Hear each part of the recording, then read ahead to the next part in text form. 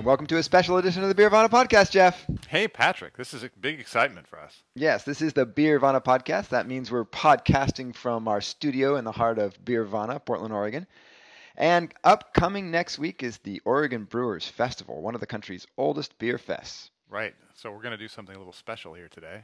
We're going to take a look at the beers on offer at the upcoming fest, but also talk about the state of beer in 2015. So even if you can't attend, give us a listen anyway. That's right, because what happens when you have a beer fest is it's like a little snapshot in time. And so even if you can't attend a beer fest, looking at what they're serving and discussing what the breweries are excited about bringing tells you a lot about what's happening in the beer industry. So Yep, and so with me as always is Jeff Allworth, author of The Beer Bible, and I'm Patrick Emerson, economics professor at Oregon State University and part-time beer blogger. Right, so you can tell that we're excited to get through this. We're not going to spend a lot of time on this podcast, and we will have a corollary follow-up podcast after the festival, after we attend the festival on Wednesday, and talk about what we found. So it's kind of a two-parter, and this is part one. Yeah, so let's set the table by just telling you some basic facts here. The Oregon Brewers Festival is a festival that has been held annually in downtown Portland, Oregon since 1988. It's held at the Tomahawk Waterfront Park, which is a beautiful venue for the beer fest and one of the main attractions. Yeah, downtown between the Willamette River and downtown. So one side you see the beautiful river, and on the other the buildings of downtown. Great venue. On a tree-lined parkway on the banks of Willamette.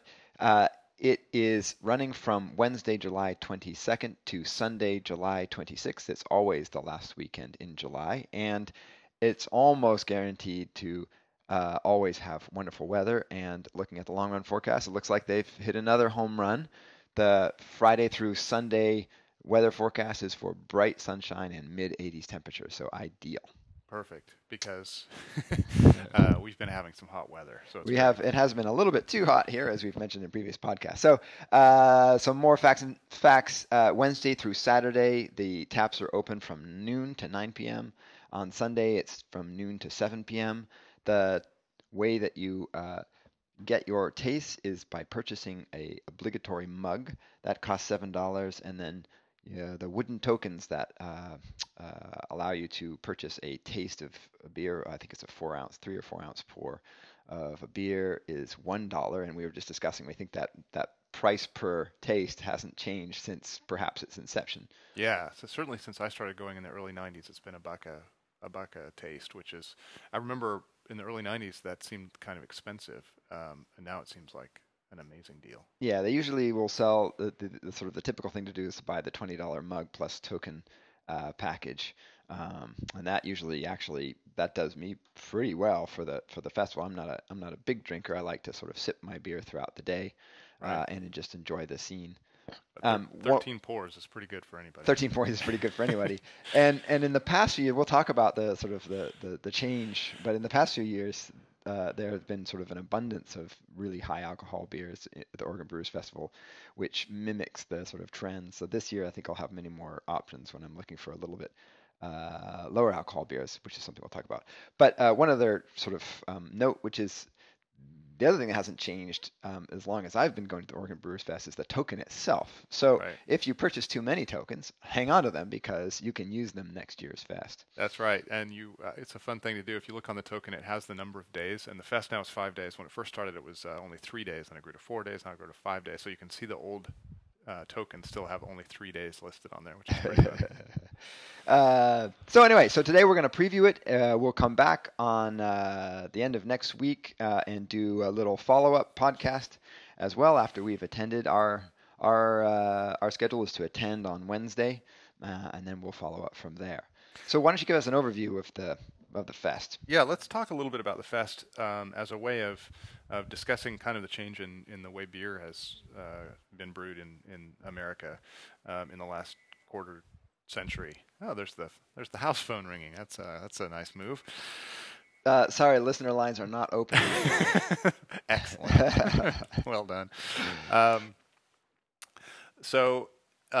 When this first opened in 1988, just a tiny little bit of background, there were only 4 breweries. They were the 4 breweries that were open in Portland at the time: McMinimans, Widmer, Bridgeport, and Portland Brewing. Yeah, there's a few more now. and there's just a few more now, and it was just essentially a kegger. They decided to do this down in the park, and it was a big hit, so they kept going on, and for at least this is I think the 28th year or something like that. At least the first 23 or 4, you could reliably predict what kind of beers would be there. They were really easy to categorize by style. It was all fairly clear, fairly normal stuff. In the last few years, I have noticed that every year, as part of the media, I get a spreadsheet of the beers, and every year I break those down into styles, and I do a little thing on the pod or on the blog where I outline how many numbers of each style are there. Do you intend to do that again this year? Yeah, I'll do that again this year. But it's becoming harder and harder because the styles no longer really correlate to anything. They're just really weird beers. And so breaking them down into actual styles is not easy. And I pulled out, I had an old program from 2006, and I pulled that out and looked at the styles that were listed there and compared them to this year. And some of it was fairly normal. There were more ambers and reds in 2006. There were 6 of them at the fest, which is 8%, and we are down to 3% now. About 12% were Belgian-style beers. It's 15 now. 8% lagers, 10% lagers this year. So, a little few more IPAs. There were about a quarter there in 2006. They're down to about a fifth in 2015. Yeah, 2006 seems to be the apex of IPA, perhaps. But I'm a little surprised about lagers, that there were only a fewer in terms of percentage than there are now. Yeah, it's true. I think maybe lagers were some experimentation in lagers was already starting to happen. Yeah, interesting. The thing that's really different, radically different, is when you look at beers made with additives. So beers with fruit, beers with spice, and beers with other ingredients like coffee. Mushrooms. That's right. That's what I'm going to talk about. We got a mushroom beer. In 2006, there were only 8%. There were 6 beers at the fest. 8% of the beers in total were made with those. At this year's fest, almost 50%, 46% have fruit, spice, or other ingredients added, and they're in all different kinds of styles of beer, and the beer styles themselves are starting to collapse. So you're having descriptions. There's a beer here we'll talk about maybe a little bit later that's a Helles, but it's made with hop bursting, so no initial bitter charge. No bitter charge. So we're starting to see these trends that we've been talking about in the podcast generally appear at the fest, and it's really kind of a kaleidoscope of fascinating and weird beers. Yeah, and the festival sort of grown. Originally, it was just as you say, 4 Oregon brewers, and then it was sort of more Oregon beers, and it became more regional mostly, but national, and last year it even became international. Right. So what was interesting and something that we won't have an answer to, but perhaps we can figure this out over the next week when we're there, is that the most of the internationalization of the current fest is from 2 tiny little countries, entirely different countries, New Zealand and the Netherlands. But interesting up-and-coming countries, important in the brewing scene. Yep. The Absolutely. Netherlands is a famous old brewing country, but they kind of lost their tradition when the Heinification of the country. But now they have a big craft brewing scene, and of course in New Zealand they have those amazing hops that yeah, I think of New Zealand always sort of as a kindred spirit to Oregon, because they have a similar scene in the fact that they grow lots of hops locally, very interesting aromatic hops. So right. There's also interestingly, you may not know this, and probably a lot of our listeners don't know this. There's a festival in New Zealand, a big beer festival there. It's called the Beervana Beer Fest. It's very interesting, and I know this because every year a whole bunch of Kiwis start drunk tweeting each other about, hey, I'm at the so-and-so thing at Beervana. And they tweet at Beervana, and they're like, dude, come over and meet me. It's called a hashtag. Use it. And so I have actually an interesting corollary of that, which is that a couple of years ago there was a new economics conference surrounding the economics of beer, and of course they called it the Beeronomics Conference. So I will get sometimes inquiries about the Beeronomics Conference, and every once in a while a submission to the Beeronomics Conference. performance. So I'm not that. So don't send me your papers, please. And we were the original Beernomics and Beervana, so That's right. internet, pay Back attention. off. I'm I'm happy with coexistence. So as long as you don't bother me, I won't bother you. That's right. Okay, so let's turn now to the beer. Yeah. I have, and you as well, have a list of all the beers on offer, and we've both sort of gone through and thought about the kinds of beers that we're interested in looking at, potentially thinking about which ones we're going to taste. So why don't you get started and tell us what stands out to you this year? Yeah. So my approach each year is to try the beers that are unusual. If there's a beer that I can find in the bottle in the grocery store, there's no chance I'm going to try it. But particularly, I look for beers that are kind of experimental and pushing the envelope in terms of method or ingredient. And we have a lot of choices this year. And I think a lot. We had a podcast on session IPAs, which is a growing trend in the way those are brewed, and we're starting to see some of the processes used in making session IPAs filter over into other beers. And so as I was looking through here, I was sort of interested in those kinds of things. So I'll mention the first beer I'll mention is Basecamp, a brewery here in Portland, actually here in the Buckman with us, from where we're broadcasting live, is doing a Helles, which looks to be a pretty standard Helles, except they are hop bursting it. So no bitter charge.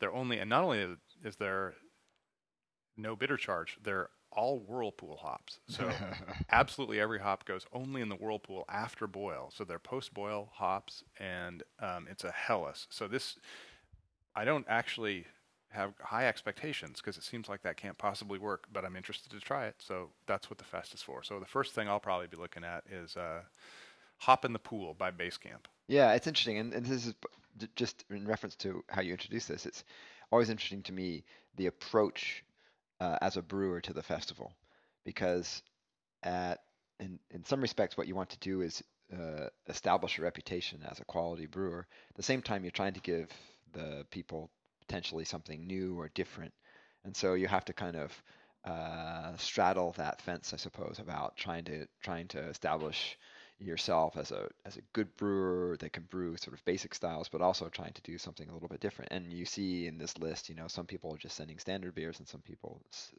send special beers. And yeah, Right. I tend to be drawn to the more special beers or to standard beers that I can't get locally. Yeah.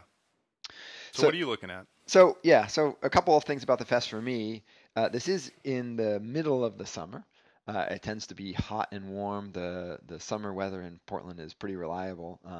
Much to people's surprise, it doesn't actually rain much at all in the middle of the summer.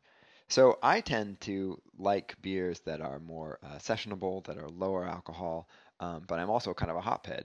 So this whole advent of session lagers is fantastic for me. And by the way, I was going to mention there are more session lagers this year than session IPAs than imperial IPAs this year. So the worm is turned, or the pendulum is swinging in my favor. So a few years ago, I would go to the fest and struggle, I think, to find sort of a bunch of lower alcohol beers that I could enjoy during the day and in the hot weather, but not so this year. So one of the ones, I guess I'll start with the one that I always go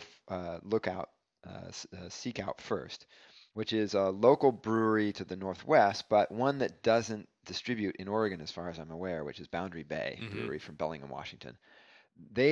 I always seek them out at the fest, and they've never disappointed me. I think they brew really wonderful beers. They tend to use hops in a delightful fashion. So I'm looking forward to the double dry hopped Sriracha Ace Pale Ale, which might surprise you because it does surprise me because you're not a Sriracha Ace guy. Because the Sriracha Ace to me tastes of dill, and I really find it unpleasant in general. So I'm going to look for this beer. I want to see if Boundary Bay has found a way to use Sriracha Ace that appeals to my palate. That's fascinating. I'll enjoy that beer because it tastes like lemon to me.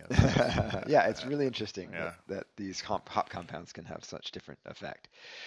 So Boundary Bay is something I look for. It's this one is a special beer. Even if they were sending some of their standard beer, I would look for it as well because I really enjoy it. Okay, what else? So I think we should probably not go into great detail in a lot of these. We both have a number of choices here that are laying in front of us. I'll trot through A couple that are, as you know, I'm a big saison guy, so Hmm. saisons always call out to me. Corvallis's Flat Tail has one that looks quite fascinating to me. It's an American hopped uh, saison called Big Green. Hmm. So they're going to put a bunch of Mosaic Equinox and Cascade and treat it like it's an IPA, but ferment with saison yeast. So that's going to be interesting. See Yeah, how I those. had that one marked as well. Yeah. And then there is a brewery in Bend, Oregon called Worthy, a fairly new brewery, and they're doing one in one of Eric Steen's beers made by Walking Project, where they went and gathered some of the sage around out the sage that grows in the high desert in Bend, and they put that in a saison. So I'm interested in those two beers. That's very cool. Yeah, I like the use of local ingredients. I am not a big herb and spice right. beer guy, so I tend to avoid those. It's good that we're both here. By the way, I also look out for ABV, as I mentioned. The Boundary Bay is 4.1%, so that's a Oh, really nice nice. beer Yeah, to start with early in the day. I will leave the Flat Tail Big Green Saison till later in the day because that's an 8% beer there. right. Okay, a couple of other things that I've looked at. I'm really interested in these fruit beers. I like fruit beers when it's done well, so I always like to see good breweries trying it. Upright has a beer de gar that has fruit and spice in it that is interesting to me. And Always a good brewery.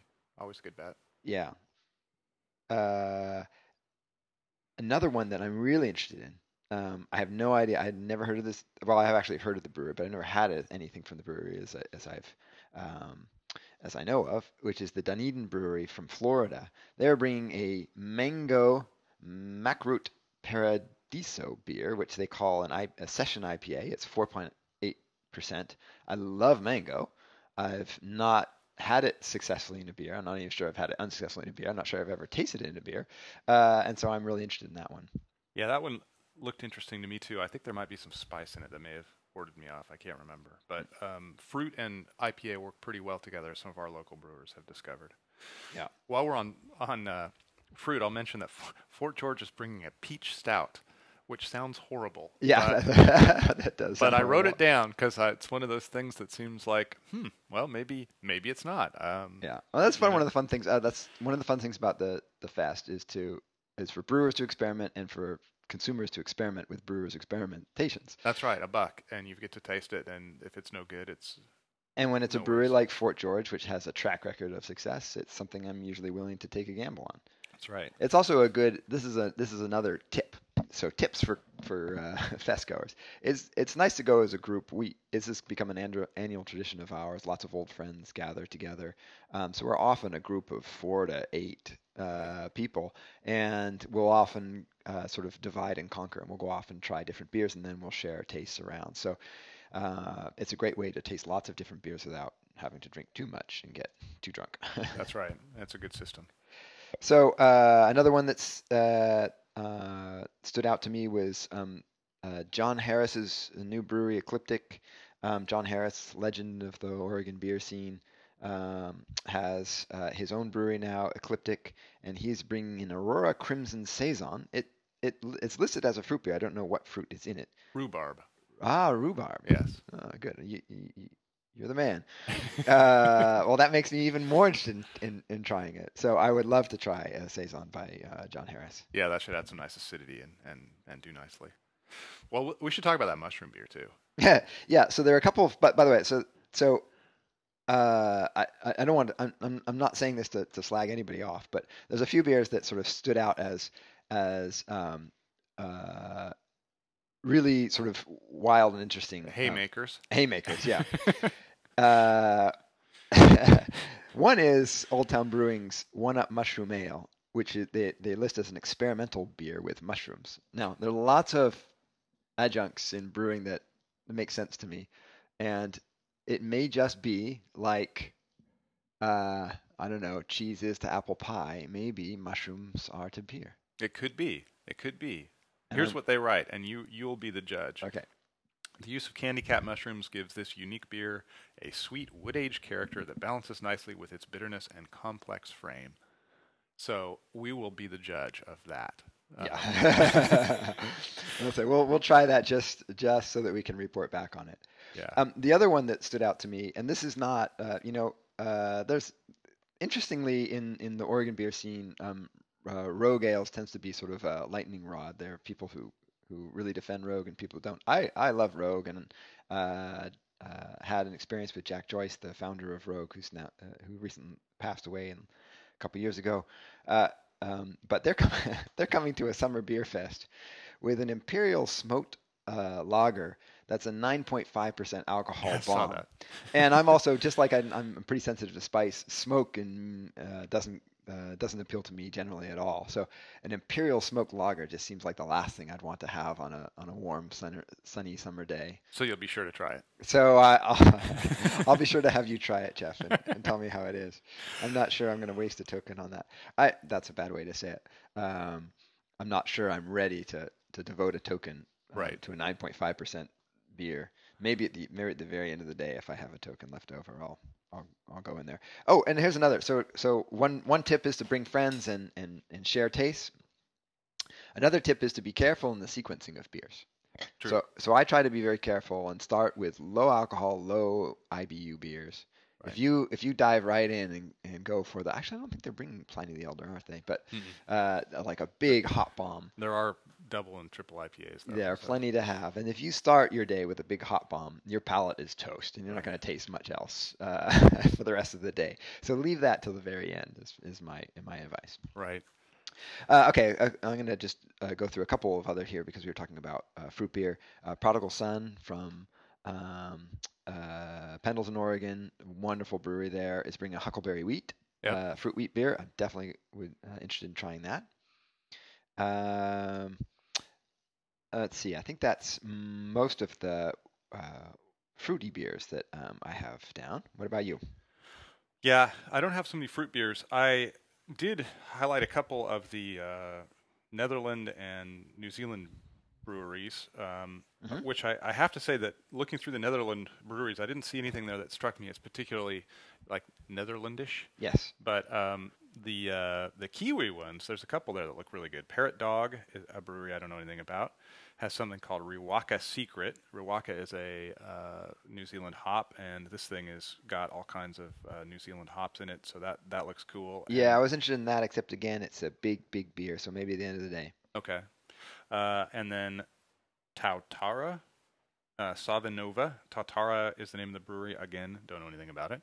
Hmm. Savinova must reference the hops, Nelson Sauvin hops that will be in this. And much like you're going to try the Sriracha Ace, I'll try this one because Nelson Sauvin tastes a lot like human sweat when I taste it. And I absolutely adore Nelson Sauvins. No, They taste like grapefruit and lovely. yeah, these hops are famous for their refinement among folks who like them. They have people say a white wine note and all these wonderful qualities. So we'll see. I would love to try these hops brewed at the breweries, just down the street from where the Yeah. hops come from. So And by the way, I'm those just are a gonna I couple. want to give a shout out to a New Zealand brewery solely for the name of the brewery, which is the Yeasty Boys. Yeah, I saw that. I might just try that beer just because. Yeah, it's a great name.